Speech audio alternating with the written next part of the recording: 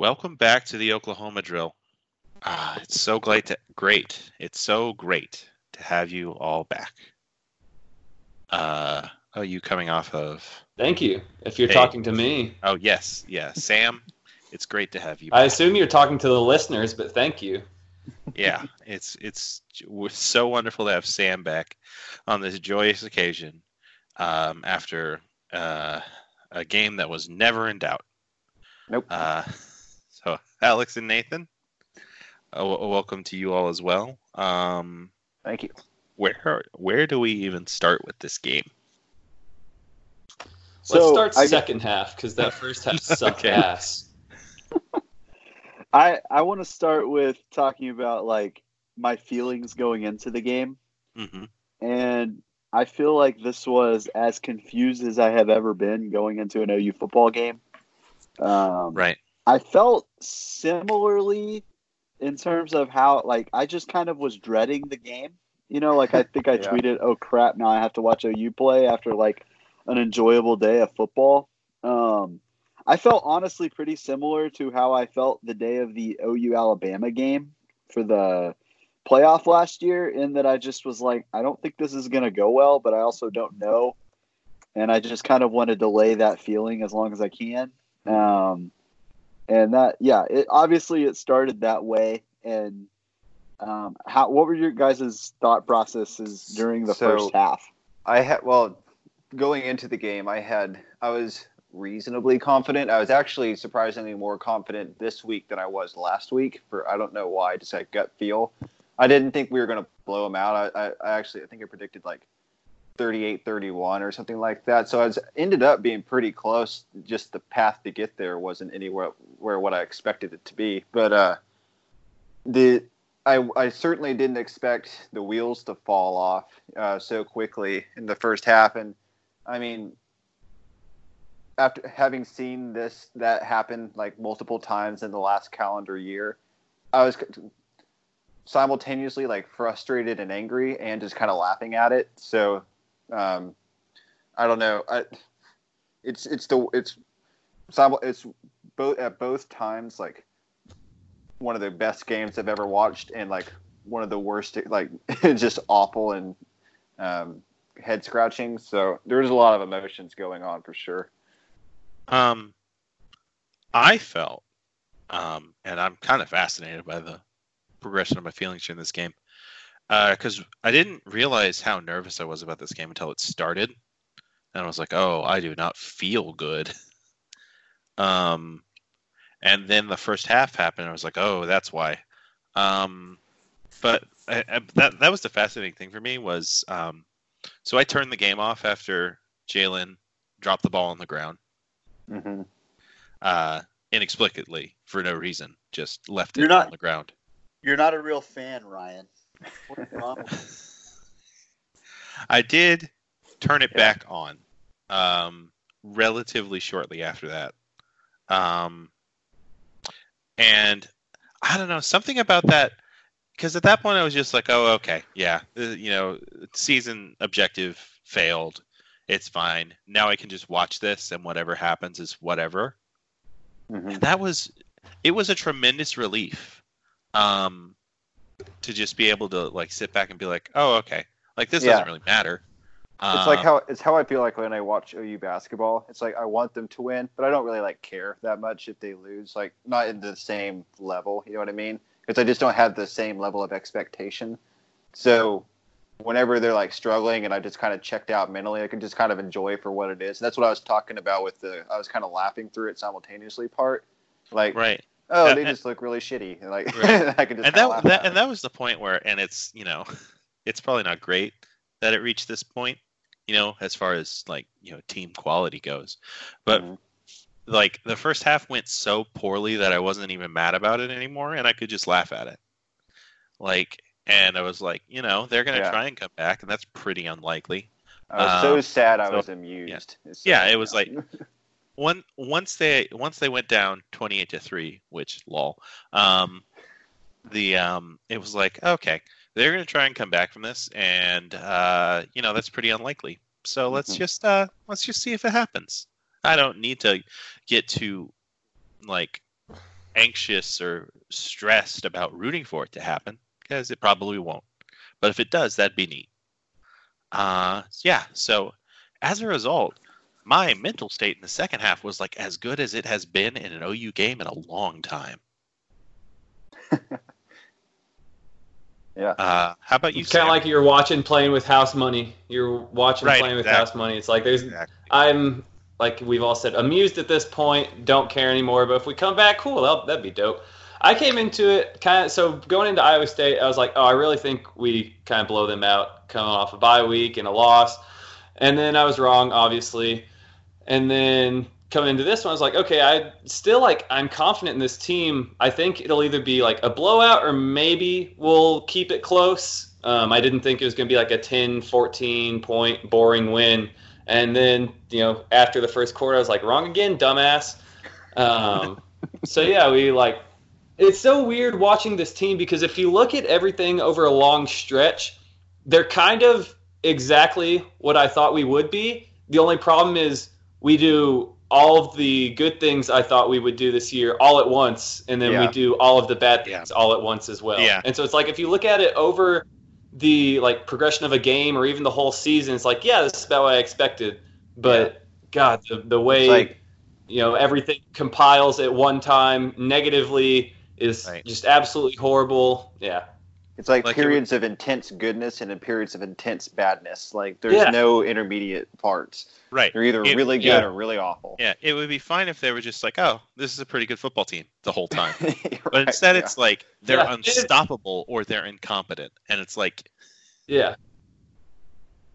And it's like if all the things that happened in this game are interspersed throughout 4 quarters, it's like a good football game to watch that we're never really worried about. And that was kind of the story of the second half, was that Baylor's did the same thing we did. I mean, everything bad happened to them at once. They had a turnover and then just absolutely could not get anything going. And it's like if they had mixed some of those 3 and outs into the first half and we had mixed some of our turnovers into the second half, it's probably, a very similar result, just, more enjoyable to watch the entire game. Mm-hmm. So I think what you guys are, you're talking about periods of intense goodness and periods of intense badness. That really kind of lies on, one player personifies that more than anyone else. Yeah, absolutely. Yeah, Pat Fields. Yeah. The highs are so high for Pat, but. Yeah. But Jalen Hurts. Yeah. Jalen Hurts, man, is just so different than what I thought he was, man. I thought we were going to get a really steady guy. Right. He might not win you every game you need him to, but he probably won't be the reason that you lose ever. And my God, was I wrong. He was both the reason that we were down by 25 and the reason that we came back and won the game. There was a time, and again, I'm probably going to be showing how bad of a fan I am, but there was a time where I said, yeah, we probably need to take him out of the game because the decisions he was making and the things that were happening were just so bad. You can't have a quarterback that is going to continuously give the other team the football and deep in our own territory like that. You just can't have that happen. And, obviously I didn't think we were going to win the game, but I at the same time, I was like, if we're going to come back, it's going to be because he turns it around. And there was part of me that felt like OU doesn't get blown out. They just don't. They get down big a lot, or they've done that several times over the last, couple of years. But we always come back for whatever reason. And, Lincoln's done a really good job of just kind of establishing that mindset, I think, of you're never completely out of it because you just you hit the nail on the head that just in the last year, the year 2019, we've been down huge against Alabama, huge against Kansas State, and huge against Baylor yesterday. And if you can throw in Texas last year in 2018. Yeah. In all 4 of those games, they came roaring back. So it's almost. It's at this point, it's a trend. It's not it's not an anomaly. Each time it happens, they come almost all the way back, and are in almost all 3 of the 4 of those instances. I'm pretty sure they tied it against Texas, didn't they? and then Texas came back and scored. And Kansas State, I mean, they were a bad call by the officials from being able to potentially have a chance to tie or win that one also. So, I mean, at this point, if we're ever down 20, I'm not, unless it's like 2 minutes left, I'm not throwing in the towel. Right. Well, and, I mean, again, like it has happened enough that, I was disappointed, but I was like, I'm going to keep watching this because you never know what's going to happen. And like, I know I looked at the scoreboard and I looked at Baylor's 31 at halftime, and I felt comfortable saying that Baylor was going to have to score more points if they wanted to win the game. Yeah. Because I was like, offensively, we will score. I know that will happen at some point. I didn't know how we were going to do it, and we definitely went about doing it differently than I thought we would. Yeah. But I was like reasonably confident that we would score. But like in the Alabama game last year, we got down 28-0. And you could say the same thing that, Alabama's going to have to score more points, but you also knew that was 100% going to happen. Absolutely. Like, well, and the thing, sorry, go ahead. There's a little bit of a difference in that, like, once we got down by 25 against K-State, they didn't score again. Once we got down by 25 against Baylor, they only scored 3 more points, and we were down 21 at halftime. So, like, there's clearly a difference defensively this year than there was last year. Oh, yeah. I mean, I saw a thing today where I'm pretty sure they're still ranked in the top 40 in defense, in total defense. I know it's total defense, but still, it's total defense in the Big 12. I mean, they're number one statistically in the Big 12. Right. Like, total defense is a bad statistic because, like, playing in the Big 12 inflates it. Right. Like, yeah. So this defense is dramatically better. Yes, they are still inconsistent. Yes, they still have awful lapses. But on the whole, I mean, they're absolutely better. They're like 50 spots better. You can't take that away. Right. So listen. I mean, and I thought there was an obvious switch. Some kind of light went on. They got a lot more juice once that first fumble happened. Whenever Motley punched that ball out, it's like they almost all as a whole just kind of said game on.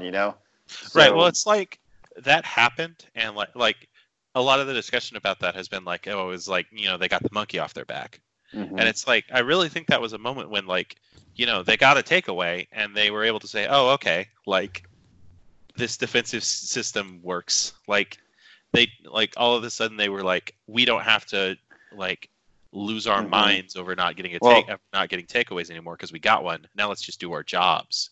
Well, and the thing it almost sounds cheesy, but it's takeaways to this defense, the way that it's been proposed and the way that it's been kind of schemed or how presented as a defense, as a collective.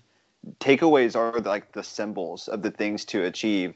And so they were able to have one of those symbols. It's a symbolic moment, and it's kind of something to rally around. I know that's kind of cheesy, but I think that it's something you can point at. It's a little different than a 3 and out where it doesn't quite have the same punch to it. I mean, 3 and outs are essentially in that instance, they're almost like a turnover, but they just don't quite have the same level of energy that goes along with it. So, and you can see it on the sideline. I mean, that's as much of jumping around as I've seen on the sideline in a few years. So, it's hard to sum it up. I mean, it's the biggest comeback in school history. I mean, how do you boil that down to a few words? But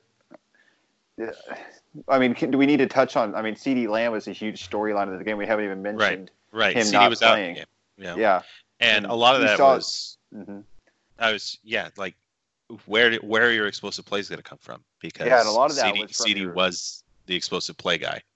And that was kind of the whole reason I thought, like, I did not think a comeback was going to happen. Like Alex said, he thought they were going to have to score more points if they wanted to, beat OU. And I thought, they literally just have to score any more points because all of our touchdown drives, it's not like OU offenses of old where you can go, 70 yards in 4 plays. I mean, our one touchdown drive at the end of the half was 6 minutes long and 14 plays, and then our one drive at the beginning of the half was 6 minutes long and 12 plays. And so I had someone texting me like, asking about what's going to happen, is like, I really don't think OU doesn't have, they're still an efficient offense, but they don't have the explosiveness that they used to have. And I don't think, without any explosiveness, I don't think a comeback is even possible. Right. Well, Baylor, I'm going to give props to Baylor. Baylor played well defensively. I mean, they averaged OU to like a full 2 yards less per play than anyone else has this season. They were tackling well. The only player that I can think of that, broke multiple tackles was Theo Weiss. I mean, they were tackling well, but they basically turned OU into like Wisconsin of these 12 play drives, like you mentioned, over and over again. But the thing was, OU kept converting everything, so they basically just played keep away for a whole half. Right. I don't know what the exact numbers are here, but obviously this is the most plays OU has run in a game this season by far. Probably like 30. Right. I would have probably in a while too, like in multiple, probably since like Landry Jones was the quarterback. Landry. Maybe. Yeah. I don't know. Because that was the thing about this team coming into this game, is that it was honestly, the offense ran like one of the lowest number of plays per game in the country, just because it was so explosive. And for it to completely change gears, and mid-game too, just mid-game, change gears, like develop into this. And this is something I thought was really impressive, and I think bodes really well moving forward. However little moving forward there is left in the season. But the offensive scheme in terms of running the ball, like, it seemed to me like we moved away from running counter all the time, because I think this line, I think it's fair to admit, by the way, that the reporter at the Big 12 Media Days who suggested that a team might regress on offense after they lose a Heisman quarterback and 4 NFL offensive linemen, I think that it might have been onto something. So I think that this line isn't necessarily going to be able to destroy people with pulling guards the way last year's line was consistently forever. But this team can block on the outside like no one's business. And so we move to these like outside zone plays where like you're getting, first off, like deploying Jalen's abilities at the mesh point, which he's like one of the best mesh quarterbacks I've seen in a long time. He can hold that forever, and basically force the defender to be wrong at that point. And then, you let Kennedy Brooks loose on the outside, where he's getting some of the best perimeter blocking in the country. Mm-hmm. Yeah, that's a great point. That's almost brief tangent worthy, because ever since Lincoln and Dennis Simmons came in 2015, our wide receiver blocking is absurd every year. Yeah. And even last night, whenever it was a bunch of freshmen, Theo Weiss, Jaden Hazelwood, all those guys out there, there's one play specifically. It was on, I think, it might have been OU's final drive when they kicked the field goal. Whenever they were on, they got sacked on the very first play, and then Kennedy Brooks ran for about 30 yards. Right. Where the blocking was just perfect. It was Lee Morris and Theo Weiss, and it was just a huge lane for him to run through. And it's a big play because they were in a bad yardage situation, and then all of a sudden they're midfield.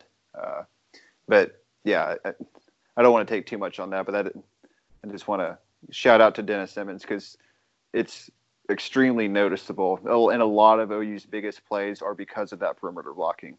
Right. So that's why, I'm really excited that they decided to lean on that, and I think that's something to look for moving forward, is those outside zone plays, because they are going to be a way to that's how this team is going to gash people on the ground now. Yeah. So, I'm just honestly, I'm kind of watching the highlights right now. Just watching, once the offense got going. Do you think we kind of found a blueprint for how we need to run offense? Because I know one of the things Nathan talked about on the last podcast was we weren't really sure what the identity of the offense was at this point.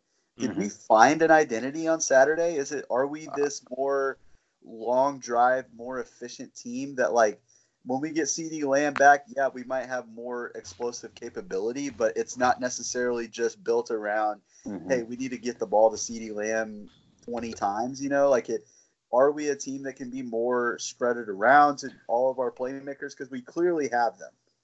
I think to an extent, yes. I mean, Lincoln even said that post game. I mean, he said something like to the extent of, I think we kind of found ourselves tonight, and we can build on this, something to that effect. I mean, with CD back, there will be more play action potential, but I think what this does is it allows Jalen to trust the secondary playmakers besides CD a little bit more. Lee Morris is maybe more of a safety valve. Those freshman receivers, he trusts those guys a little bit more. A.D. Miller came back from the grave last night. He had like 3 catches. So, I mean, you might see the ball get spread around a little bit. And then, I mean, Kennedy Brooks had 20 carries or 18 carries, something like that. Maybe that continues. So, I think so. Yeah, I really do. And also, Austin Stogner, 2 touchdown catches. Yeah. I guess Grant Calcaterra is dead. I don't know. It's a shame. Rip to one of the greats. Yeah. But no, it's like to have a player like who's able to like find space over the middle, which I feel like a big thing that helped adjust this. I don't think Jalen is super comfortable throwing over the middle a lot of the time, which really played into Baylor's game plan in the first half. And I think he sort of settled down a bit and we adjusted a bit, but he was able to find Stogner over the middle for 2 touchdowns. Yeah, one of those was a really impressive catch. He went, behind his body and everything. It was, and also kind of an impressive throw because that corner was directly in between Stogner and Rambo. It's like if he leads Stogner at all, which is what is normal when you're throwing anything to anybody, then that's probably, I mean, at the very least, swatted down, possibly picked off. And it's like he put him in perfect position, and then Stogner does a great job adjusting his body to catch that on the opposite side of him from his momentum. Right.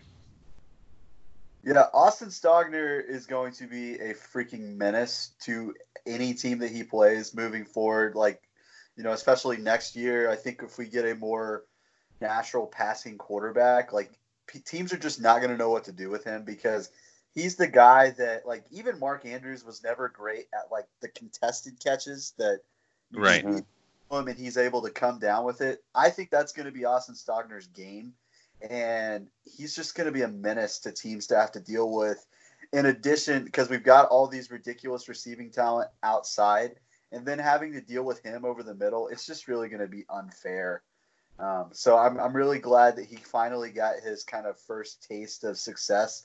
Because I thought this year he would be more of a factor in the red zone. And yeah, I thought he was going to be kind of like true freshman Mark Andrews, like 8 catches, but 5 of them are touchdowns or something like that. So so that's good to see for him. Right, the other night. Also, Lee Morris, man, we haven't even really missed Grant Calcaterra that much because Lee Morris was fantastic last night. Yeah. That was maybe his best game, even though he didn't catch a touchdown. Like he just. He was that reliable. He was basically like Geno Lewis last night, and that was exactly the kind of player we needed for the kind of offense that we were running.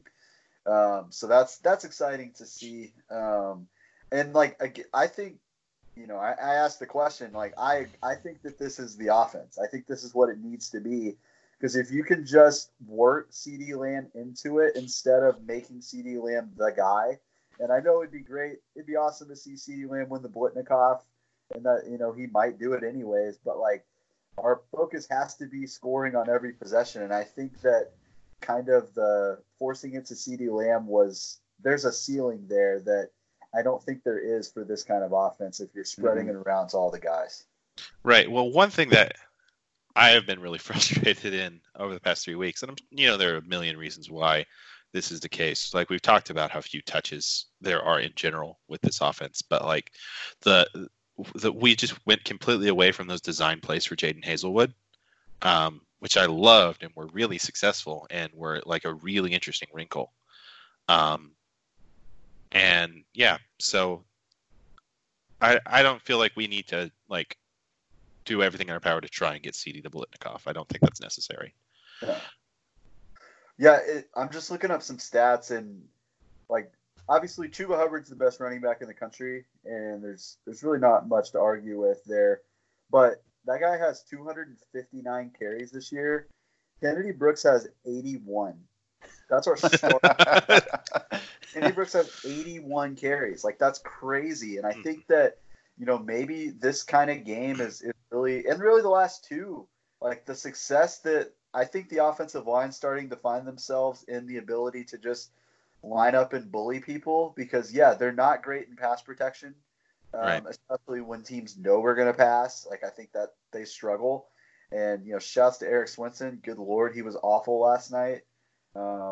So, yeah, but I think that this is it, man. I think we found something. I think we're going to be a lot harder to defend, as hard as we've been so far this year. Are we still number one in S&P Plus, by the way? We are. We are? Okay. That's surprising me, actually. It's probably close now.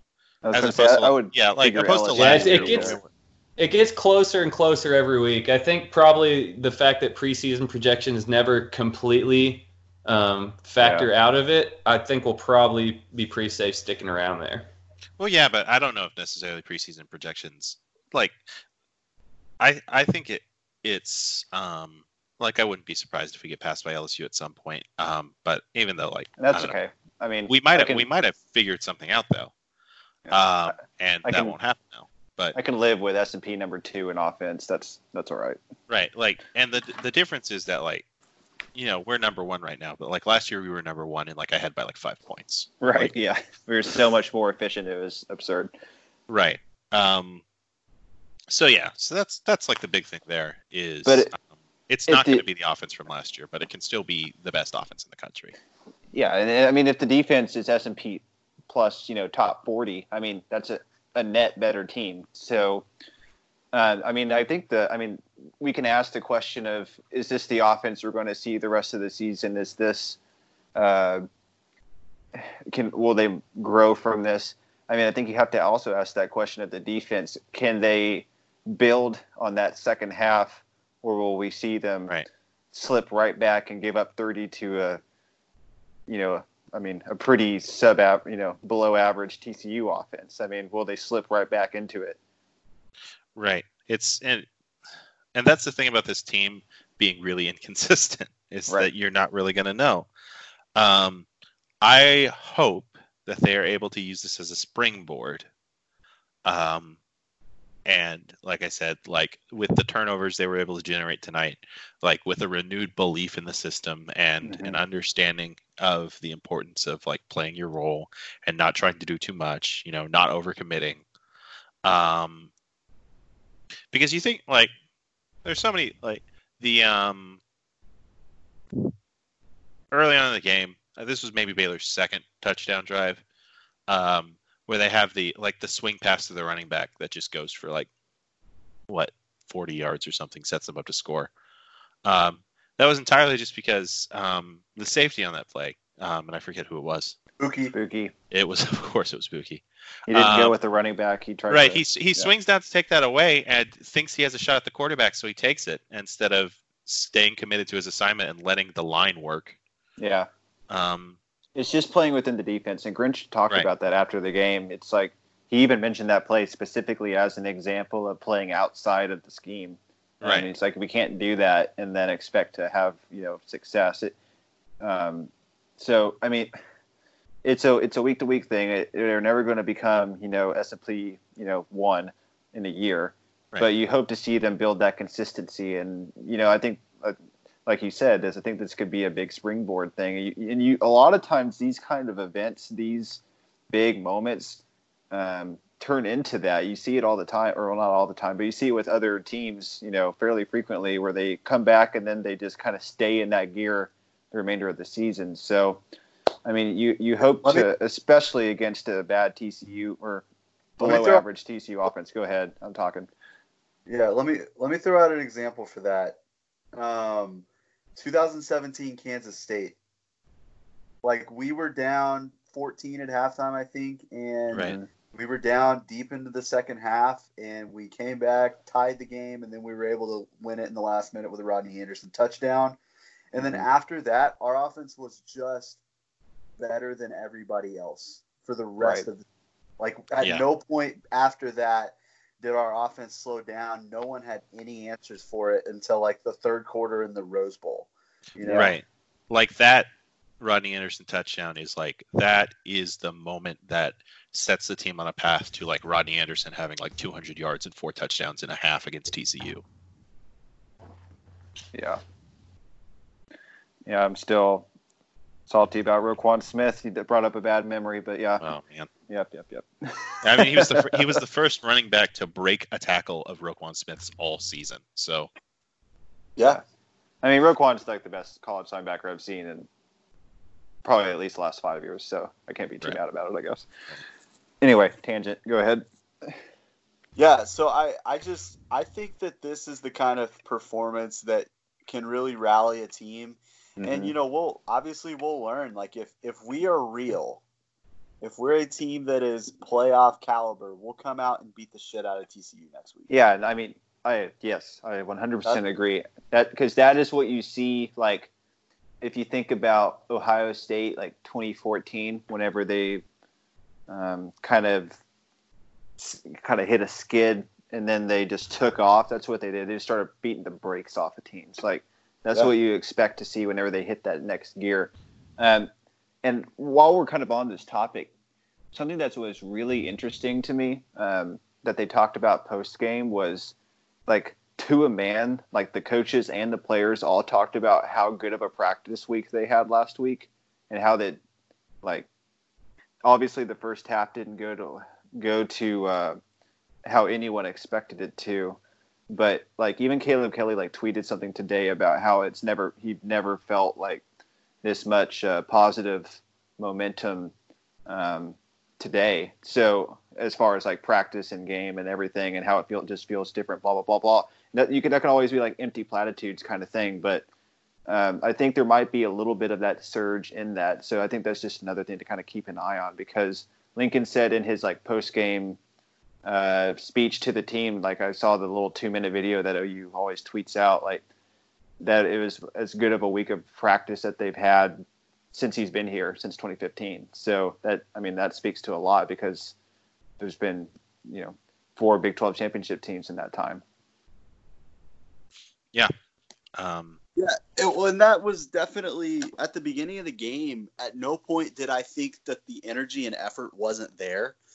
Like, it seemed like exactly like, first of all, Jalen was being an idiot, which just is a thing that happened.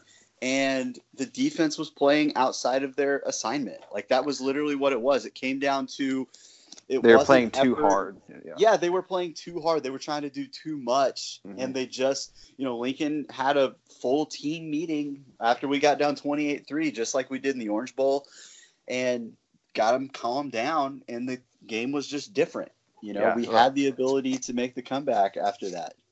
Yeah, I mean, I keep referencing things that they said post-game, but I thought this was, like, one of the more revealing post-games I've ever heard, because they kept saying things that, like, made sense. And that was one of the things he talked about, was, like, they were almost too excited for the game, and that they were just trying to make too many things happen instead of playing, within the scheme, within the system.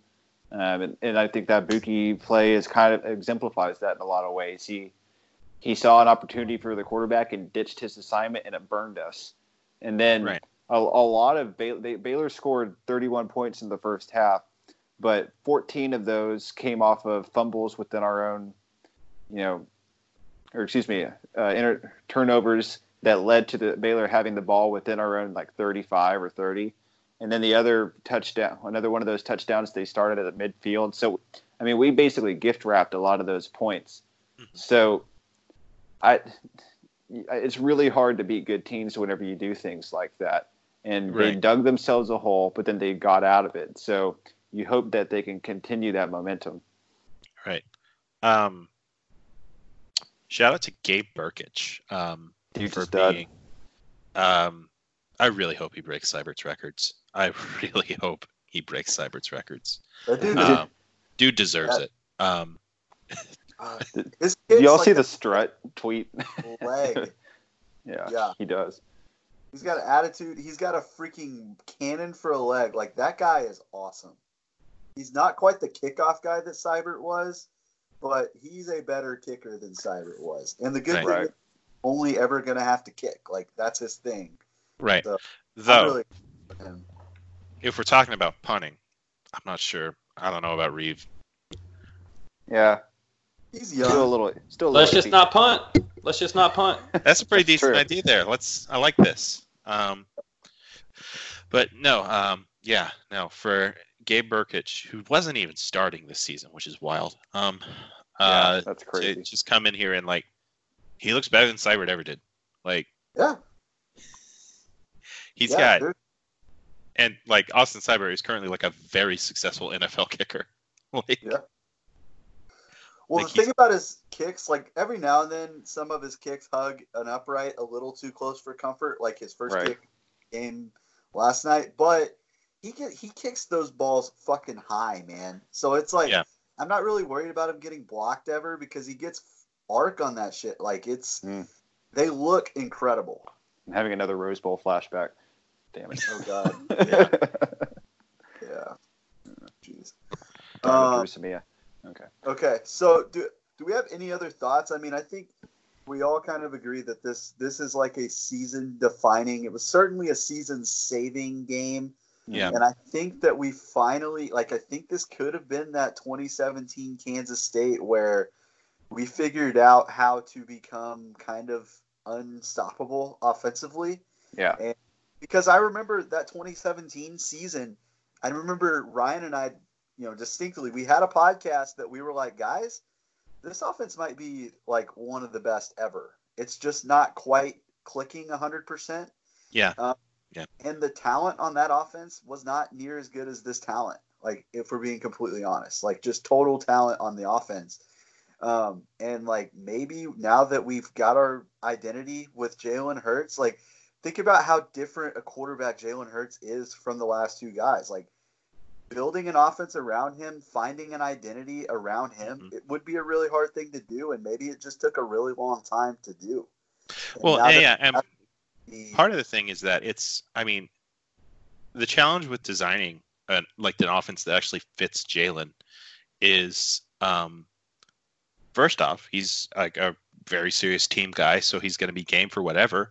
And he's good enough at most things that everything is going to sort of work. So finding what actually really suits him, that's going to take a while because he's going to make a lot of stuff look like it might work. Yeah, that's true. Yep. So yeah, I don't know, man. I think we found something here, and I mean, obviously, TCU they're going to be another unique challenge. They have guys offensively. I think Max Duggan is capable of playing well. He's not hopeless. He's a freshman, and he makes a lot of stupid mistakes, but he's not hopeless. Jalen Reagor's really good. They've got a couple good running backs. And then defensively, they're solid. They're a well-coached team. I understand the history of Lincoln Riley versus Gary Patterson, but I don't expect Gary Patterson to come in and just do the same shit and just expect it to work. You know what I mean? Right. I think they're going to be a poor man's Baylor, strong man's West Virginia, something in between that, probably. All right. For me, the biggest thing for the TCU game is all right, the defense generated some turnovers against this Baylor team, which Cody Brewer was playing very well in that first half, and Charlie. his dudes, whatever. Corey Brewer also had a good first half. Charlie Brewer was playing pretty good.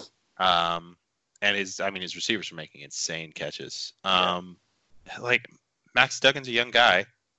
Let's see if this team can actually force him to make some mistakes, and let's see if that defense can actually capitalize on those mistakes. The way they were able to capitalize on Brewers at the end of the game. Which, by the way, I cannot believe we haven't said this yet. Shout out to Nick Benito for getting a second chance. Yeah, he caught the damn ball right after he dropped the damn ball. Yep. Oh man, I do love that he things. He drops into coverage like the first time in the game, drops a pick, and then the next play drops into coverage again. Brewer throws it right at him again. And he catches the harder one. That's the crazy part. Right. He dropped the gimme and catches the difficult pass, but hey, he did it. So yeah. Okay. Yeah. So what were we gonna say? Oh well, I was just gonna kind of move on. Like, right? Do we have any TCU thoughts? Like, I mean, we've kind of voiced them. I don't think we should beat them. We beat them by 20. Yeah. Like, it should not be a close game. Yeah. And it's going to be a night game. I think that there's going to be a certain aspect of, I think the fans are going to kind of be recommitted to OU because, I'll be honest with you, yeah, the crowd sucked last game, but it was also like a really strange atmosphere going in. Like, I was personally like just totally down on the team because they were so disappointing against Kansas State. It felt like we hadn't played in a month, and then we wound up getting up big. Like, it was a really hard atmosphere to kind of sustain. Yeah, it's like it's hard to fault people for leaving when we're up like 3 scores. Like, right. Yeah. It was a late game, and it's, if you're up 3 touchdowns at halftime, like, right, yeah, I can't blame people for leaving. So. Yeah, this team is weird, and we expect to win anyways. So it's like, yeah, I'm not surprised that people left. I do think that there's going to be like a recommittal, like you said, Alex. I wonder if Lincoln's going to pull the classic Bob Stoops maneuver of calling out the fans to show up and support their team. It's kind of already happened. Yeah, I was going to say, I think he's already done something similar to that. Good. It's we're more than a decade now from 2008 Texas Tech game. It's a Sooner tradition like no other. Go ahead. I just want to say it's the anniversary of, the last time TCU was in Norman. There's the Baker Mayfield pregame doink off the guy's helmet. I just want to shout out to that. And also Rodney Anderson having like one of the best halves I've ever seen from a football player. Both those things happened that night. Right. And then everyone freaked out because also Calcutta that happened also. Yeah. The anniversary. Well, that was the game that Gary Patterson just completely shut down Lincoln Riley for an entire half of football. Oh yeah, everyone was convinced that TCU had OU's number going into the championship game. Yeah, I forgot about that part. Yeah. Yeah. Oh man. There's a lot of things that happened that night. Yeah. Yeah, I'm gonna be like that 2017 game or that whole season. That's one of my favorite seasons like ever. As being an OU fan, like the way it ended was like the worst thing that's ever happened. But like that was so freaking fun. Like going through after that Kansas State game, just going through like the Big 12 was really good that year. There were a lot of good football teams in the conference, and just going through and beating the shit out of all of them, that was awesome. Well, and like every single game had like something memorable about it. Like Kansas, you had like the handshake and Baker's crotch gate. West Virginia, you had Kyler's like 90-yard run or whatever on the first play, and like the captain's bringing out Baker's jersey. And then Drew Samia getting it like spit on, and they're having like a fight at midfield. Like there's so much that happened. Like every single game that year is just right. It was incredible. Yeah, no, that 2017 season is going to be a really special one for all time. Yeah, because I loved watching that offense. Like if they had won the championship that year, that would have been like you can make like a documentary about that team. Yeah, yeah. We said that about 2015 too. Yeah. Yeah, that team sucked. Like looking back on it, it's wild that the 2015 team made the playoff. Like, yeah, can we rediscuss like the starting offensive line that was on the 2015 team because it's hilarious in retrospect. Right. Like it was redshirt freshman Orlando Brown, Jonathan Alvarez, Ty Darlington, Neela Costantati, and true freshman Drew Samia started against Clemson. Like Jesus. Yeah, like yeah, that was wild. Like, that was like our weakness back then. Yeah, right. They walked so we could run, though, and here we are. Mm-hmm. Yeah, that was the Josiah St. John season where he was get like a tell against Texas. Oh, I forgot. Based on his that. stance. Oh man, Josiah St. John had a good tweet today, or not today, last week, in support of Bill.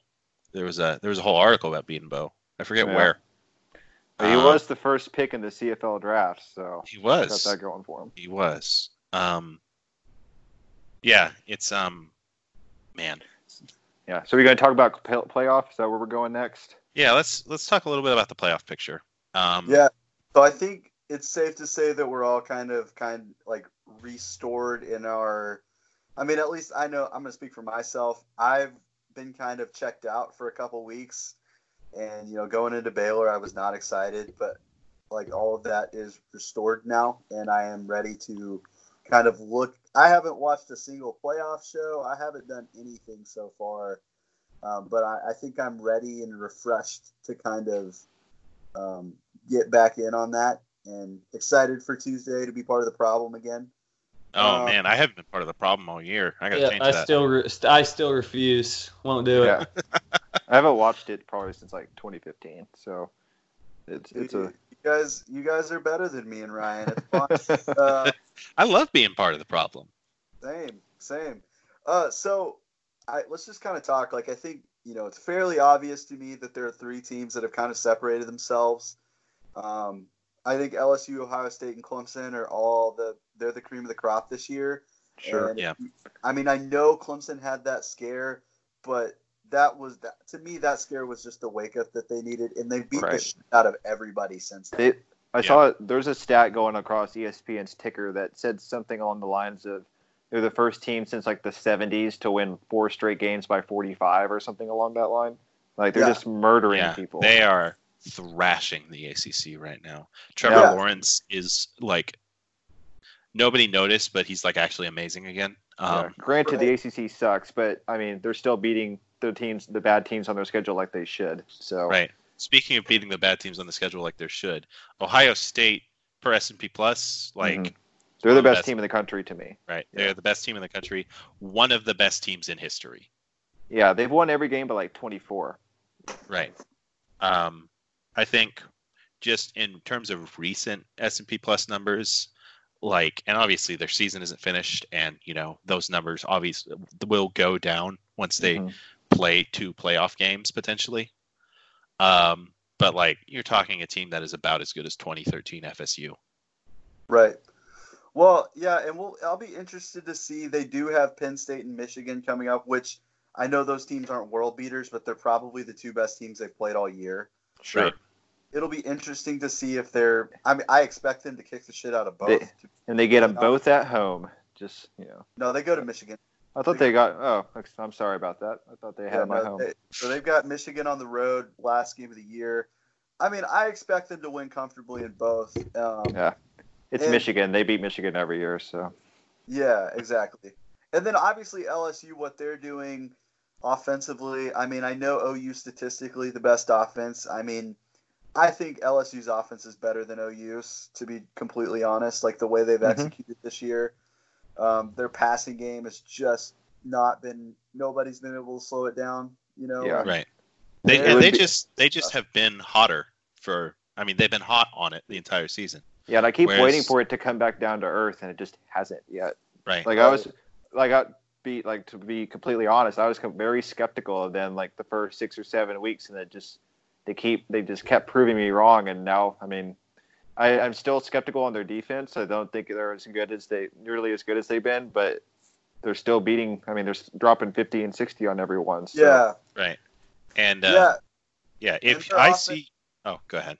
Sorry, I'm just like their offense is good enough to kind of make up. Like they don't need a dominant defense. Like they're good enough on defense. They're in that situation where they're like they've got a top 40 defense easily, and their offense might be the best in the country. Like that's fine. That's what you need. Exactly. They are in the exact position that we were hoping we would be in this year. Right. Like, and I just didn't. I mean, I didn't see it coming. I didn't. Right. I mean, I thought they would be okay, but like 9-3 okay, not 12-0 okay. So right. Well, I don't think absolutely no person had Joe Burrow breaks the completion percentage record coming to this season. Right. And his receivers are, I mean, they're his excellent receivers, good, decent running game. I mean, I don't know. It's just very strange. Edward Helaire is a solid player. He's a good player. He'll get drafted. But, I mean, it's just very strange to see LSU, like, tearing people up on offense after decade plus of just, prehistoric plotting offenses. Yeah. Mm-hmm. Man, remember in 2016 when the single season passer rating record was owned by Russell Wilson? Yep. Yeah, that is something we're going to have to look back on, like, the second half of this decade and recognize, like, this is an absurd era for quarterback play. Like, right. I'm fascinated to see where it goes. If this is a blip and, like, defenses will make an adjustment, or if quarterbacks are just this good now. But, like, it's incredible. Like, that record has now been broken every year. And it is funny because very likely, like, the last 3 Heisman Trophy winners were previous backups that transferred. Right. Because Baker, Kyler, and now potentially Joe Burrow. So welcome to the portal era, baby. Yep. Yeah, so, I mean, we all know Joe Burrow's going to win the Heisman, barring something just hilarious. Like, they would have to lose out, probably. And that, I mean, they play Arkansas, so that's just impossible. Yeah. So, Joe Burrow's going to win the Heisman. Jalen Hurts is probably going to finish second. Am I right? Like, I think that's... If we had lost last night... Yeah, if we had lost last night, I would think he probably still gets an invite. But, I mean, having that first half he did and then combining that with a second loss, I think he would have played himself into third or maybe not even getting an invite. But, I mean, the stats he's going to have accumulated, assuming we play in the Big 12 title, like, he's going to be close to 4,000 yards passing. And, like, 1,500 yards rushing or something like that. It's going to be a ridiculous number.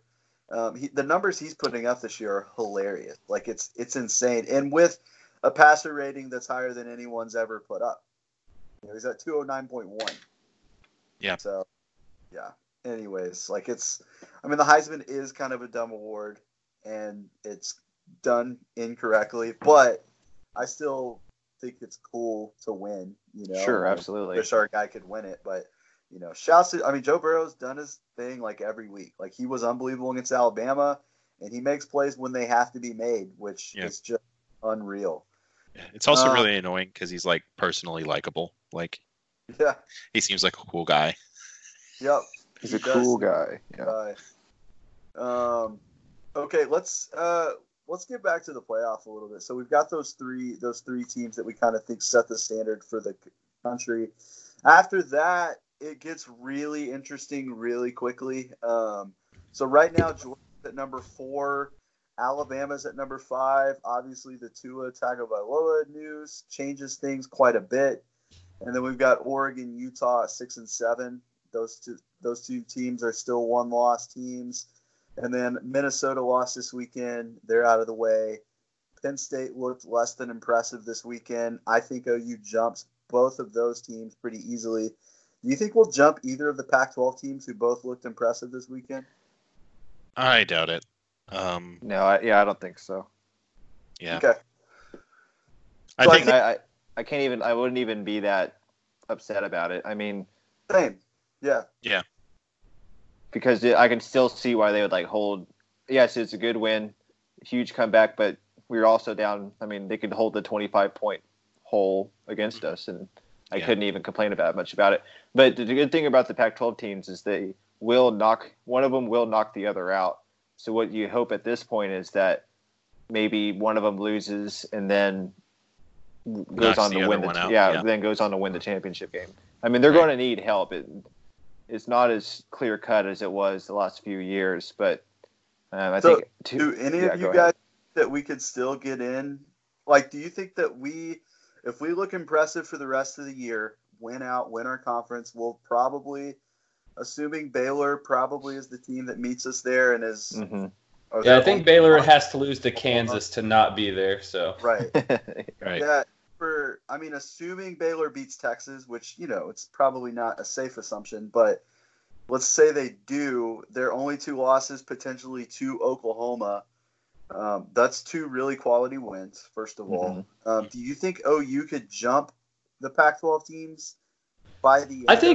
I think OU could jump Utah, which is it's shitty to say, but just on the name recognition, like I think Utah's a better team than Oregon. But if Utah is the 1-loss team, I think their loss is pretty similar. Ours is probably a better loss than losing to USC, but I think just on the name alone, we would have more quality wins. They would just have the Oregon win. If it's Oregon, I think they're a bigger name. They have the quality loss factor of losing to an SEC team and all that on a neutral site in the first game.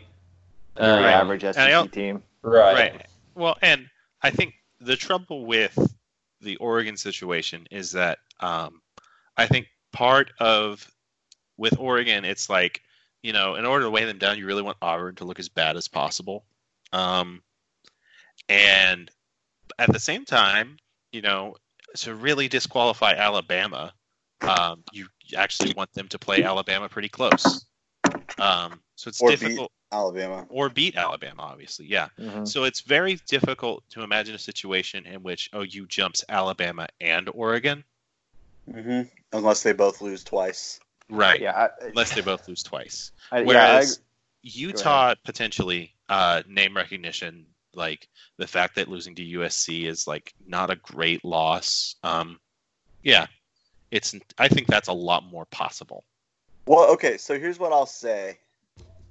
Is that it is likely that the winner of the Pac-12 title, the only ranked win they will have on the season is in the Pac-12 title game. Like, neither of those teams will have a ranked win other than that. Mm-hmm. Because the Pac-12 sucks. Like, it's a terrible conference this year. Yeah. So, I mean, I think personally, being an OU fan and kind of seeing, like, we've gotten the benefit of the doubt pretty much every year, I think we would get in over either one of those teams. I really do. And, I mean, it might not be fair, but, like, go through Oregon's schedule and find me a good win. Like, Washington was their best one, and Washington's very average this year. So, who have they beaten? Like, I don't know, man. I think, it's possible that USC, if they beat UCLA this Saturday, they get back in the rankings as a 4-loss team. I don't know. But, like, that's the kind of thing we're kind of trying to hold up here. And I just don't see how that is a thing. And it's not like Oregon's looked impressive every week. Like, they almost lost to Washington. They almost lost to Washington State. Like, 21-6 versus Stanford, 17-7 against Cal. Like, there's a lot of not impressive performances. And I don't know. I think we would get in over the Pac-12 teams. I think we're a better team. I think the committee knows that. And the committee is always, they've kind of gone with a sense of, picking who they think is the best and then trying to justify it. I think that's always been their kind of MO. Right.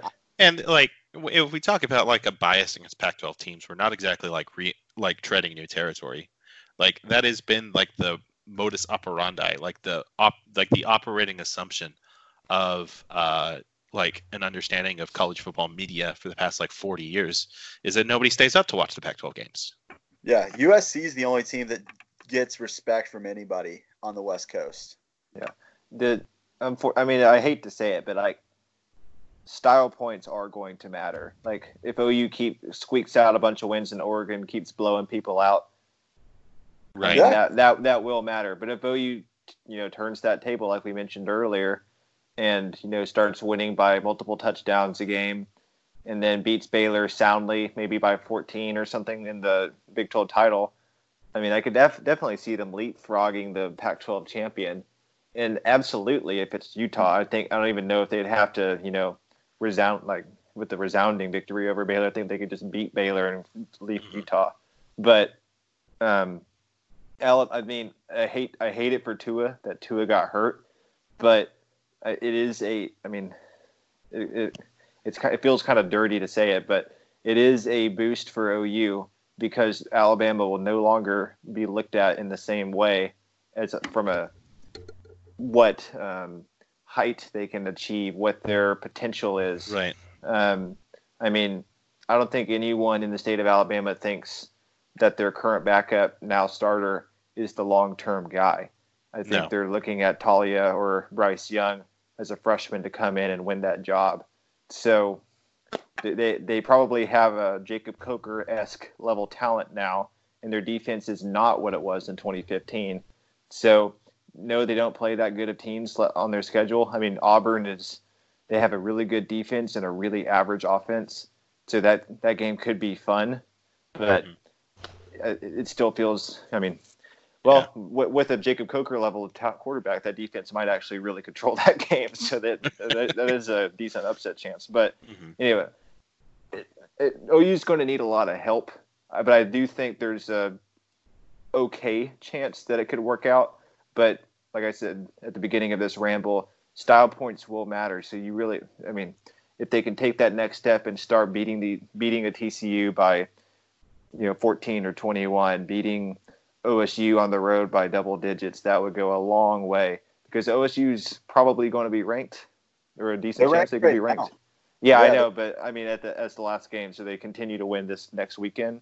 Because who do they play this weekend, Alex? Do you know? Yeah, at West Virginia. West Virginia. Yeah, so they should win that. So, I mean, that would be a boost. That would be another ranked win, and then another potential ranked win over Baylor in the Big 12 title. So, they would have they'd have a better resume. Yeah, I think Alabama's done, which sucks to say. Without Tua, like the committee has an excuse to leave them out. Their only chance is like a 25-point win against Auburn or something. But then your quality win is that's a 4-loss team, and then you have another win against A&M, who's a however many loss team, 4 or 5. Yeah. So yeah, I think they're done, which it honestly upsets me because I really wanted the committee to have to make a decision on Alabama. Like I want Alabama to be 1 loss in full strength, and the committee decide to value conference championships or quality wins or something like that. But now they kind of like have this out, and the decision is essentially made for them to finally leave Alabama out of the playoff. So that's annoying to me. But I think they're done. I think Georgia, obviously if Georgia wins the SEC championship, then all this is nothing. Like they're in, LSU's still in, and that's your 4. That's the wrench that gets thrown into everything. Yeah, for sure. And yeah, that's not impossible. I think LSU probably has too much firepower for Georgia, but Georgia's played well in the SEC title game the last couple of years. And if that happens, then I just kind of shrug my shoulders and say, "Don't lose to K-State," and then he won't have to worry about it. So. Exactly. Yeah, and then we get to go beat this new Jacob Coker in the Sugar Bowl. So exactly. Perfect. Jacob Coker Redux. Yeah. Yeah. So I mean, honestly, if I were betting, I would bet on OU making the playoff if they went out. I think it's good. I think things will work out in their favor because it seemingly always happens, and it's history not favors that it much. Like LSU needs to win. I don't think you can put Alabama in over a Big 12 champ because Alabama without Tua, with 1 loss, even if they beat Auburn, like I don't think you can put Alabama in. The only time they've gotten put in that scenario, they were being compared to a 2-loss team. Ohio State had 2 losses that year, so it was completely justifiable to put Alabama in. Putting Alabama in over a 1-loss conference champ with arguably a better resume, like that's shaky, right? So I don't think that would be a problem. Now, I think if Oregon or Utah beats the shit out of the other in the Pac-12 title, that might impact it quite a bit. We need that game to be like 6-3 and it just be a horrible game no one ever wants to watch again. Right. They both, I think that's a decent chance because they both have pretty good defenses and like average offenses. So I think there's a solid chance of it just being a slugfest of like a 14-10 sort of deal. Yeah. No, ideally, like the perfect scenario is that Oregon goes down to Tempe and loses this weekend and then beats Utah in the title. Like, that's perfect. Yep, like, absolutely. Give me that all day. And then OU just kind of slides in perfectly, and we get to go play LSU in the first round. Which, honestly, if I had to pick a team to play, it would be LSU. That's the team I would rather play than Ohio State or Clemson. Yeah, I don't want Ohio State. Ohio State, yeah. I think Ohio State's a buzzsaw this year. I could be wrong, but I haven't seen anything to make me second guess that yet. I think Clemson can hang with him, man. I think Clemson's really good. I think LSU's the third best team in the country right now, to be honest. And I think that that would be perfect for me. Go play LSU in the first round. If you lose, it's like last year. It's a no-lose situation. You lost to a team that everybody thinks is number one. Like, that's fine. You can handle that. You can live with that. It would suck to be the only team that's like 0-4 in the playoff, though. But so at some point, does the narrative shift to like stop letting Oklahoma in? They're just going to lose the first game every year. It already feels like it's there. I mean, I think it's a possibility, but like all the years Oklahoma's lost, they weren't the worst loss in the first round. Right. Yeah. That's a good point. No, and like if that's the case, then don't give the committee a reason to leave you out. Right. Exactly. Don't lose to fucking Kansas State next year, or run the fucking table and make yourself to where you can't get left out. Like that's how it goes. Quick question: Is the playoff is the Sugar Bowl a destination for the playoff this year? Like, I don't think so. I believe it's the Peach Bowl. Yeah.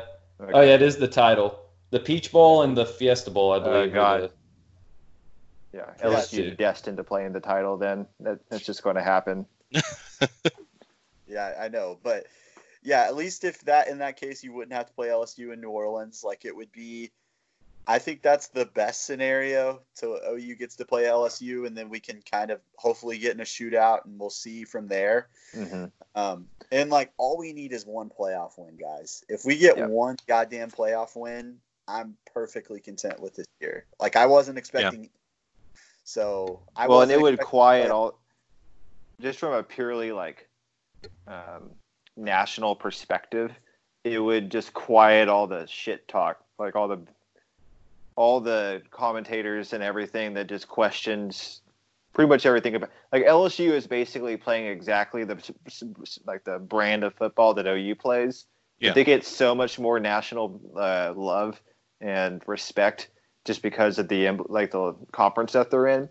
If OU could finally get that step, I mean, it wouldn't all go away, but it'd be a big part of it, actually winning on that stage. Right. Yeah. Thinking about how much, if OU somehow were to get a playoff win, OU's got a playoff win. They've got the fact that they've made the playoff the third most times out of anybody in college football. And they've won 5 straight Big 12 championships. Their defense is vastly improved. Like, that's so 2 straight number 1 picks in the draft, two Heismans. Yeah. Turn Alabama's backup into probably the Heisman runner-up. I mean, exactly. Yeah. Plus, you're looking at 2020, a team that is probably the best skill team in the nation. Yeah, they're up there. Sure. They're up there for sure. So, yeah, I don't know. Like, I'm back in. I'm invested. This game was what I needed to kind of get back into it. Yeah. I swear, seriously, I pretended football did not exist for I was not in a good place, but I've been restored, and I'm back. Texas also lost. I just want to say that. In such a beautiful way. Like, they should have gotten the ball back and a chance to go down and win the game, but they jumped off sides on an Iowa State field goal to let them continue their drive and make their game-winning field goal closer, and also as time expired. I didn't see didn't see it to see the end, so that's nice to hear that. That is how it happened. Yeah. All right. They need to go to Baylor and lose this week so they can be 7-5. Yes. That'd be great. Yeah, that would be beautiful. Now we're over an hour, so we won't dwell on this too long. But last night, after Jalen fumbled the ball on the goal line, I made the declaration that this podcast was now going to be about Pokemon because football hurt too much. Yeah. And we're actually going to sort of see if we can't, because we think this would be fun. And I feel like it's a reward, a bit of a catharsis for everyone who got to sit through that. We're gonna try and explain Pokemon to Alex. So I guess Alex, tell us what you know. Yeah, I guess that's where we gotta start. Where's our baseline? All right, tell us about Pokemon. So I'm familiar with the. I believe the you've got to catch them all is what I've heard. All right, that is true. The end goal. That is the for some tagline. Yes. Yeah, I can confidently say in like the hundreds of times I've played through a Pokemon game, I have never once actually tried to catch them all. No, I have gotten not particularly close, but I have caught a lot of them. There are a bunch of them. Yeah. So I guess we'll start with a little bit of history. So the Pokemon franchise began in 1996 with the release in Japan of Pocket Monsters Red and Green, which were games for the Nintendo Game Boy. Yeah, the creator was actually a bug enthusiast, and he kind of his inspiration or the original thought about how Pokemon came to be is he just kind of imagined bugs crawling like between Game Boys and being able to like trade bugs or whatever. So that was kind of like the original thought, and obviously it spread from there. But his original thought was, what if these bugs could beat my ass? Yeah. What if I could kill? It would look like a bee drill. Yeah. What if I could play another person's bug, beat it up, and then he has to give me money? That was the Right. So Pokemon in Japan, Red and Green, is released in America as Pokemon Red and Blue. There's two colors because there's two versions of the game, and this was the genius thing that Nintendo came up with, which is, well, what if you made two versions and they had different types of Pokemon in each, so that you had to trade with your friends, and that or buy the other, or you had to buy two games, or you had to buy the game twice. Which is what I was doing today. I was downloading Pokemon Shield, which is the new version, one of the two new versions on the Nintendo Switch. I haven't played. This is the 8th generation of Pokemon. I skipped one for sure. I think I played the 6th generation, and I just the games get very repetitive and they're all the same and all this. I skipped for a while. But I was going to download it, and the games are $60, like what a game. Or $59.99, like what games are. But yeah, you can download both versions of Pokemon Sword and Pokemon Shield for the steal of $119.99. Yeah, which the astute among us will note is actually more expensive than purchasing them separately, because because two $59.99 games is $119.98. You got scammed, Sam. No, I didn't get scammed. I only bought the one because I'm a good consumer. But the kids with their parents' credit cards, those parents are the ones getting scammed. Right. So Pokemon Red and Blue release in America. It's a sensation, a worldwide sensation. It spreads across so much media. There's the TV show. There are comic books, there are spin-off games, and there is the trading card game, which Nathan, I believe, knows a little bit about. Yeah, I was very much into that through 5th, 6th grade. I don't remember quite how old I was, but yes, that was a big part of my early childhood. I actually played it competitively. So hell yeah! I went to city championships, state championships. I got runner-up in 2003 or something in the state of Oklahoma for my age class. So yeah, this could be a very deep cut. Right. Check out his 247 profile on Pokemon Trading Card Game. Dude, do you have an old Pokemon Huddle Yeah, well, okay. I mean, we can. I'm completely serious whenever I could really get into this. I was on online discussion forums. Mhm.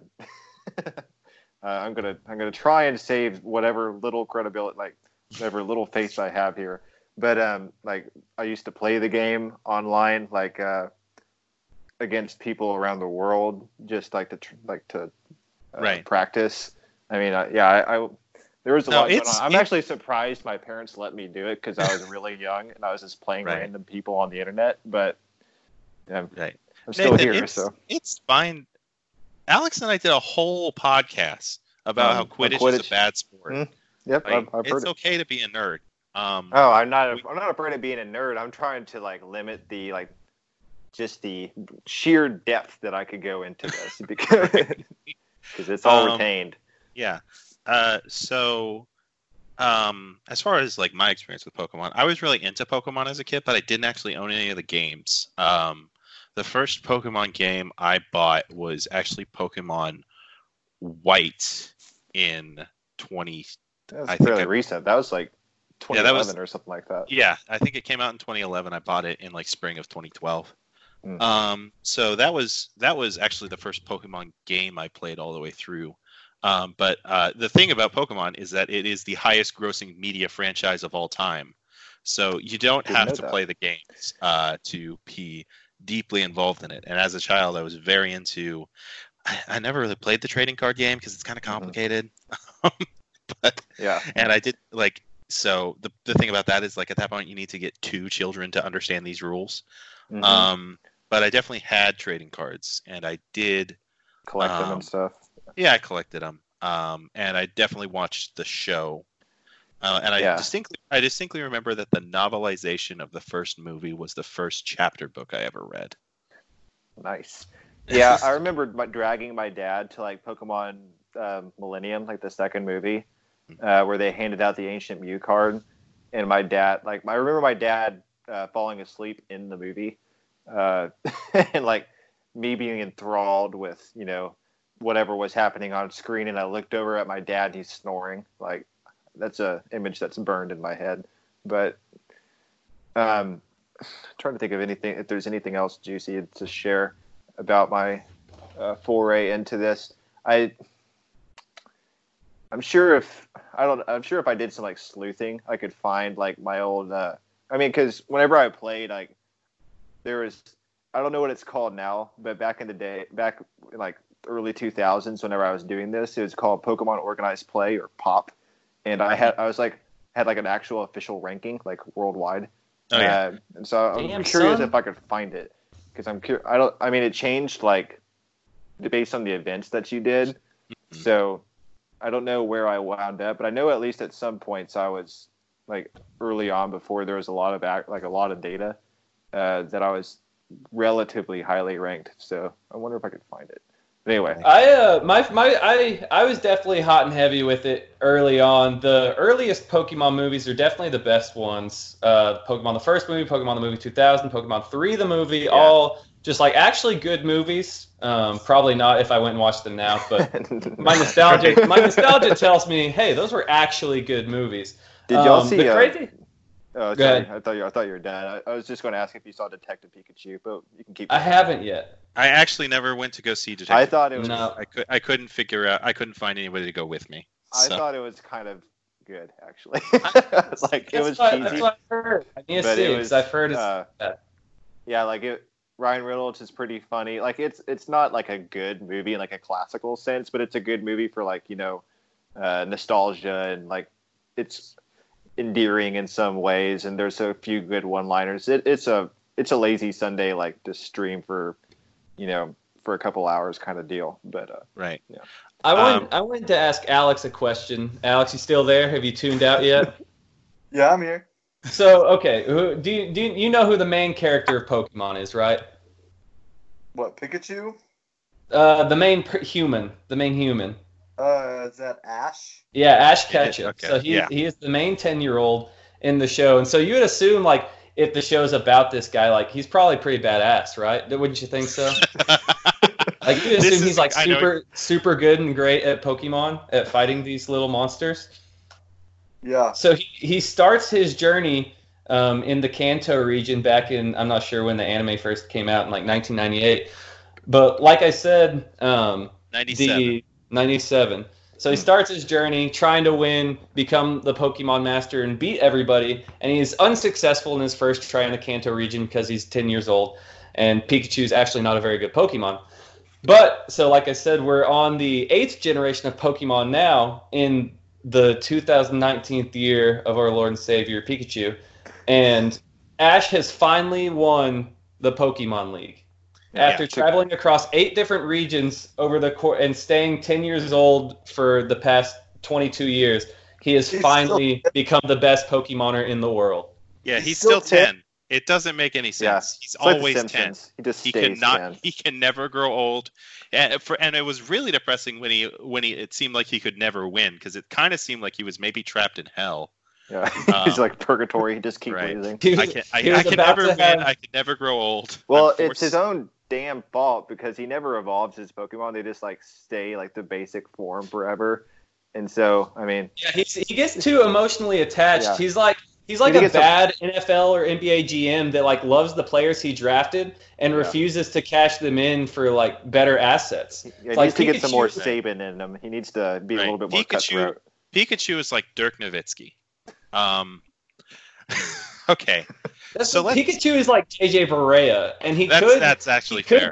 He could cast Pikachu in to get a better version of JJ Barea, but he refuses to. Like, Pikachu is not the final form. He could be bigger and stronger if Ash would evolve him, because that's like the whole point of Pokemon. But he wants to keep him as this cute little Pikachu that he's had forever. We should explain the evolved form real quick. So I have like I watched the first movie, and I used to watch the TV show like, maybe once a month or something. So I have like a general idea. Can you explain evolving, like, because I'm pretty sure the evolved version of Pikachu is what, like Raichu or some shit? That's correct. He got it in one. Use a Thunderstone and you evolve. Yeah. So some Pokemon, once you get stronger, once they work on their game, getting Anytime Fitness in the off season, they just like naturally evolve and they become a better form. Some Pokemon, you hear like, oh man, Charmander gained 15 pounds of muscle. He's a Charmeleon now.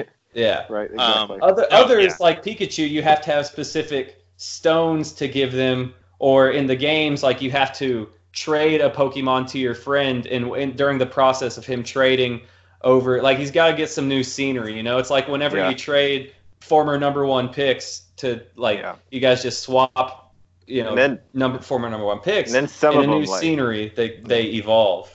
Then some of them, it's like they have to be like really happy, and that's where it's kind of weird. It's like you have to give them take them to the salon or whatever. That's where. And there are some. Yeah, so those are the ones that aren't going to win you any ships, though. You don't gotta fuck with those. Yeah, let's back up. Let's talk about evolution. So when we talk about Pokemon evolution, that is probably a mistranslation of the Japanese that is just sort of stuck, because what's really happening is a metamorphosis, right? Transformation. Yeah. A transformation. And so you got these Pokemon, and they evolve. Usually, most Pokemon have an evolution. Some actually don't. And the most common way is, like Sam was explaining, is by leveling up. Like, as they get experience, eventually they hit a certain level, and then they evolve. Yeah. There are other Pokemon that need, like with Pikachu, there are items. Sometimes if you touch a Pikachu with an item called a Thunderstone, it becomes a Raichu. And then there are Pokemon that they evolve to their second form by leveling up, and then their third form you have to trade them, or stuff like that. Yeah, Machoke and Machamp, that's how you do that. Yeah, right. There's some really wacky ways to evolve Pokemon now. There's a Pokemon that is a squid. It's called Inkay. And you have to hold your Nintendo DS upside down while it's leveling up, and then it will evolve into Malamar, which is a squid that is upside down. Yeah, this is beyond my expertise. Right. Has technology come too far? Right.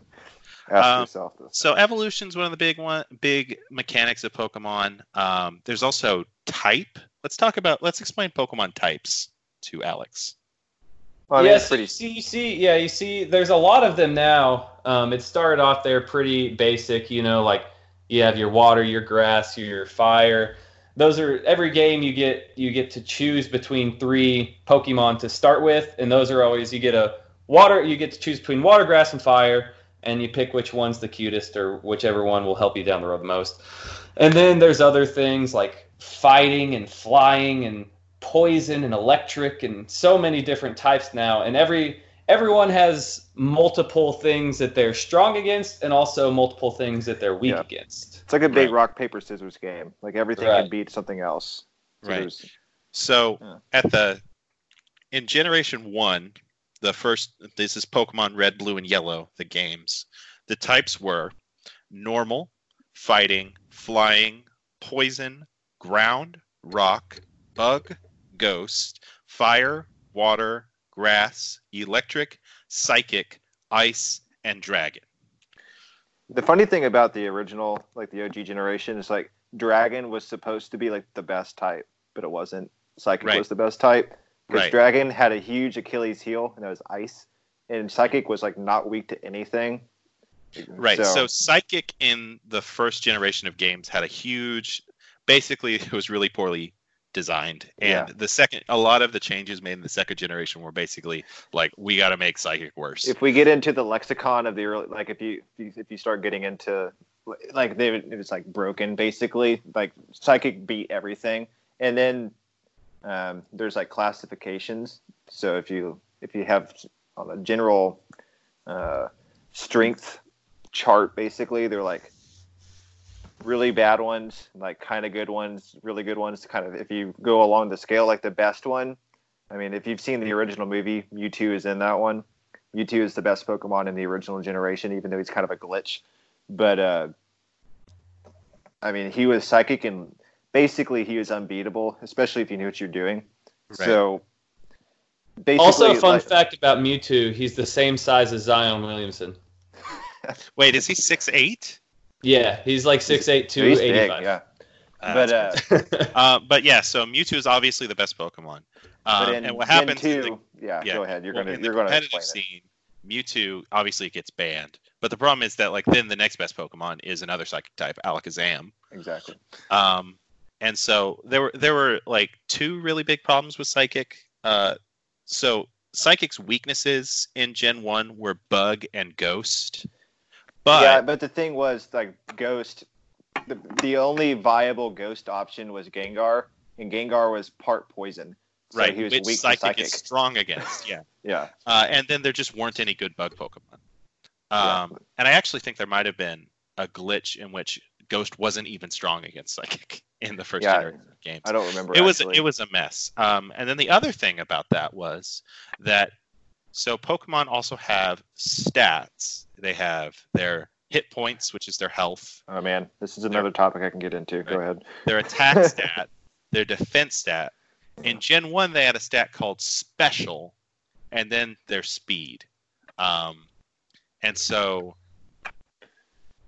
Psychic Pokemon usually had a really high Special, and Special was both your attack for quote-unquote special moves and your defense against quote-unquote special moves. Yeah. So, like, Alakazam had a really high Special, which means that it was both, like, really strong and could, like, take big hits. So Gen 2, which is Pokemon Gold, Silver, and Crystal, introduces Dark type and Steel type. And Dark type is immune to Psychic. Dark type is literally, basically, they said Psychic is too good. We have to have a obvious counter to that.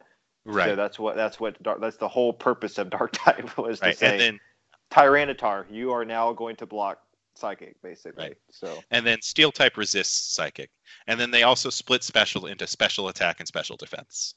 Right. And the other thing, as you start getting into those advanced, this is almost too advanced, but if you're talking about competitive battling, in those advanced generations, like you started getting into Gold and Silver and into Ruby and Sapphire, you introduced the concept of EV training, where the way you train your Pokemon can boost certain stats, and then you have you have natures. There's this concept of a nature.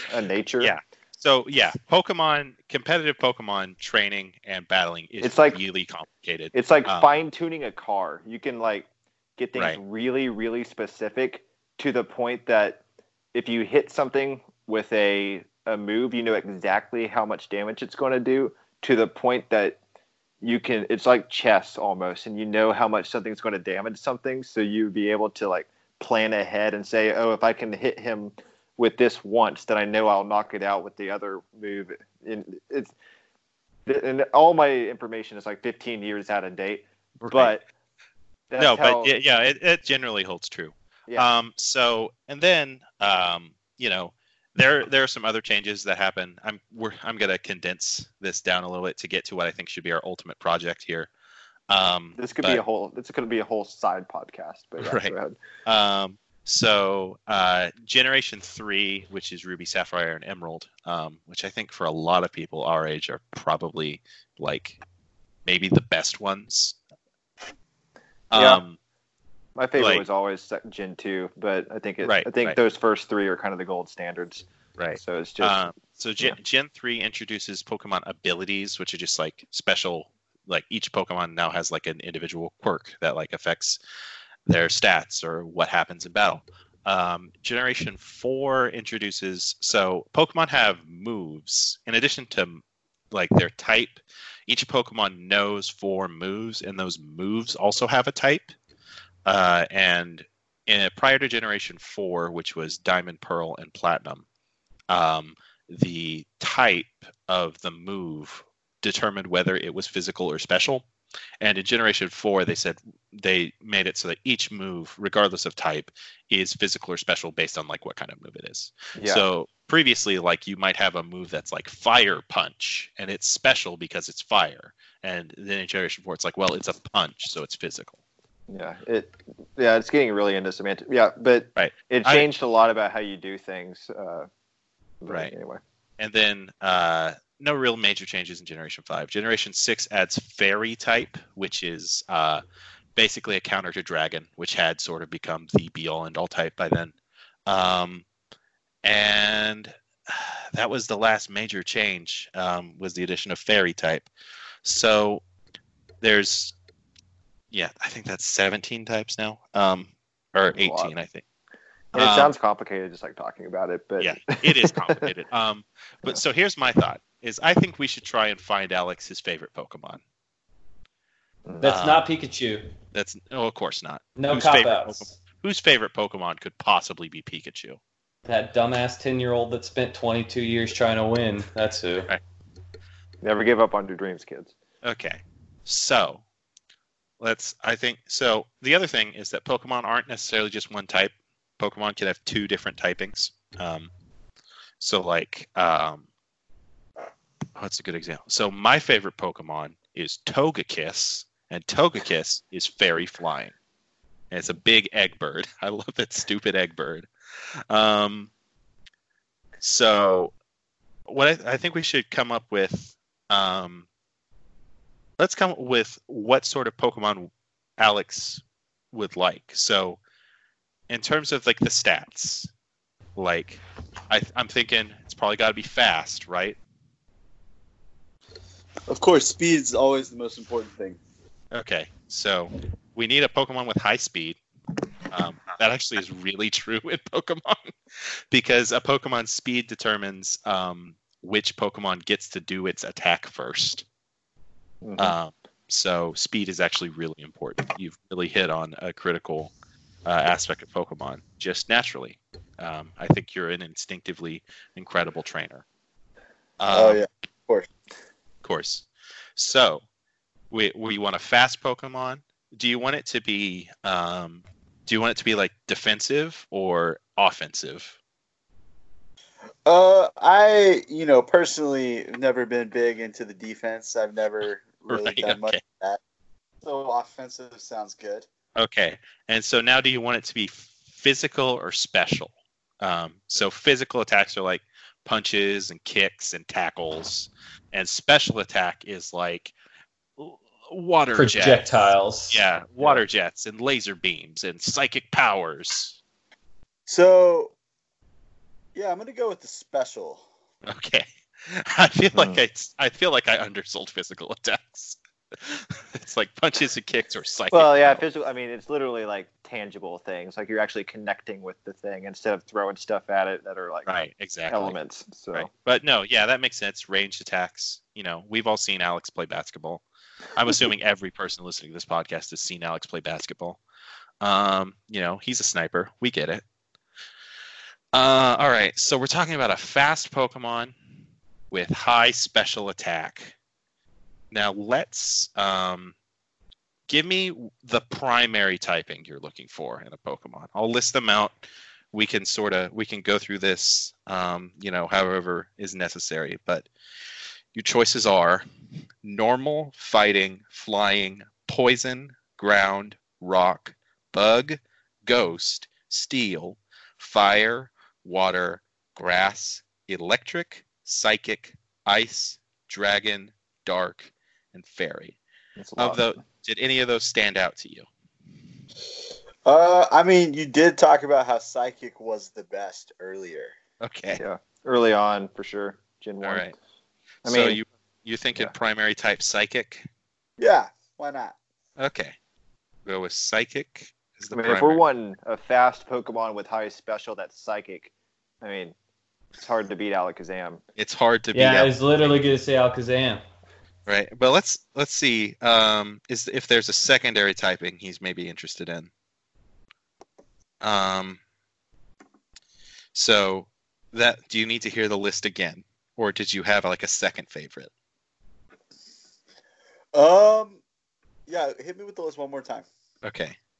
Normal, fighting, flying, poison, ground, rock, bug, ghost, steel, fire, water, grass, electric, psychic, ice, dragon, dark, fairy.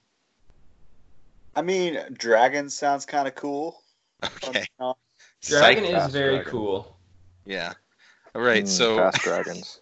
right. Alex's favorite Pokemon is Ultra Necrozma. That's a Think deep of other cut that fast- Alex doesn't understand. No. While you guys are trying to figure that out, I would like to give a pitch for who I think Alex might be as a Pokemon. Okay. And so these typings are both they're very cool. The things that Alex valued, special attack. Obviously, we know he's a great quarterback in flag football. He's great from range on the basketball court, so that's why we went with the special attack. And so while we agree that speed is a great thing to have for a Pokemon, no offense to my dear friend Alex, he's not the speediest guy that there is. I think Alex would admit that, and it's okay. There's nothing wrong with that. So I have a Pokemon here who is Electric Steel typing, which is very cool, very great. Their ability is Sturdy, so I would say that Alex can take some hits. I've seen a lot of people run into him on the basketball court. And then their other ability is called Magnet Pull, which Alex does that with his, he draws the defense towards him with his great three-point shots and all that stuff. So I would say that Alex is a Magnezone, who's a very good Pokemon, Electric Steel, like I said, high special attack. Alex, if you want to look up a Magnezone, it looks cool. It's kind of like a robot with magnets all over it and an antenna on top. It should be mentioned that Magnezone was not an original Pokemon. It was a later addition. So Right. initially, Magnezone was it was just Magneton and Magnemite and Magneton, Right. and then they added. Right. Uh, And it's Yeah, important. so it's the evolution of a couple OGs. yeah. That's true. Yeah. So it's like a unicorn. Mhm. They started doing that whenever they started running out of ideas. It's like, oh, let's just evolve Right. some of the early Let's Pokemon. take the old ones, Yeah. and give them a third evolution or something. I remember Magneton a little bit. Like I've Yeah. seen before. Mm-hmm. Yeah, it's basically just Magnemite stuck together. So also, Magneton, there's 3 of them. Alex's basketball game, 3. oh, there you go. Same. Maybe it's, right, that's a good point. I don't know. Maybe Like- Alex is a fan of the So- Magnemite line. I don't know. How are you feeling about that? What do you I think like- of that electric steel type? I like it. I'm a fan. So- Electric Steel sounds cool. Right. So Now, I've been thinking, I was going to say, of Pokemon that are Psychic type and Dragon type, you have 3 choices, essentially, that are Yeah. both types. You have, like I said, Ultra Necrozma, which is a terrifying super Pokemon. see, I don't even know what that is. That's a I later also generation. do not. Well, so Necrozma was a Pokemon in Gen 7, and then Ultra Yeah. Necrozma is a special form of it that was added in Ultra Sun and Ultra Moon. Yeah, I haven't played that, so It is extremely broken. It's got 167 attack and special attack, and 129 speed. yeah. This thing looks like if Kawhi Leonard were a Pokemon. Necrozma, yes. Yeah. He's got Latios and Latios also. That was as what the- those are your other choices. Those are Latios- also legendary Pokemon, but they're probably not quite as good. No, yeah, they're not completely broken. They're Mm-hmm. not completely busted ass. And those are like basically like jet fighters. Mhm. It's kind of how they're built too. It's Yeah. like they look like little planes and they just Yeah. fly around. Yeah, Sam, send Alex a picture of Latios and see how he feels about that one. All No, right. I'm looking at him right Looking now. at him. Yeah. I like it. He Okay. does look like a plane. Right. I am scared of flying a little bit. Okay. Well, Full disclosure. You don't have to fly on him, but now that is a good thing. Whenever there's within in-game Pokemon, there is the concept of flying from town to town, and literally what happens in the little in-game animation is you hop on the Pokemon's back and you see them just whisk Yeah. you off somewhere. it So- does not make much sense when the Pokemon you were doing that with is Dodrio, a 3-headed ostrich. It makes even less sense when it's like a Pidgey. And That's it's- true. So it's like A literal It was pigeon. literally It's a like- pigeon, yeah. yeah. And it's supposedly actually you're just standing on top of this tiny little bird as it's flying you somewhere. Right. Yeah. Okay. I think this was pretty successful. I think either Magnezone or Latios. I think that's a good Mhm. start. We got Yeah, I Alex- threw Magnezone out there because I knew everything else we came up with was going to be a legendary. So Right. Well, this is one of the things. Well, this is really a thing about Alex is that he likes winners. So it's true. It's true. I do. This was all fun and went on a lot longer than I thought it was going to. Yeah, it was a solid 40-minute conversation. This was a whole ass second podcast. Stay tuned for the next update when I give you the early 2000s metagame of Pokemon trading card game. we really should at some point do a podcast when we just talk through the history of the metagame of Yeah. both versions. Okay. Thank you for listening to this special edition of the Oklahoma Drill, where we talk about how good OU football was and then talk about Pokemon. You can subscribe to the podcast on iTunes or the Google Play Store. Follow us on Twitter at Alex P. Purdy, at RWMaxi. Nope, not.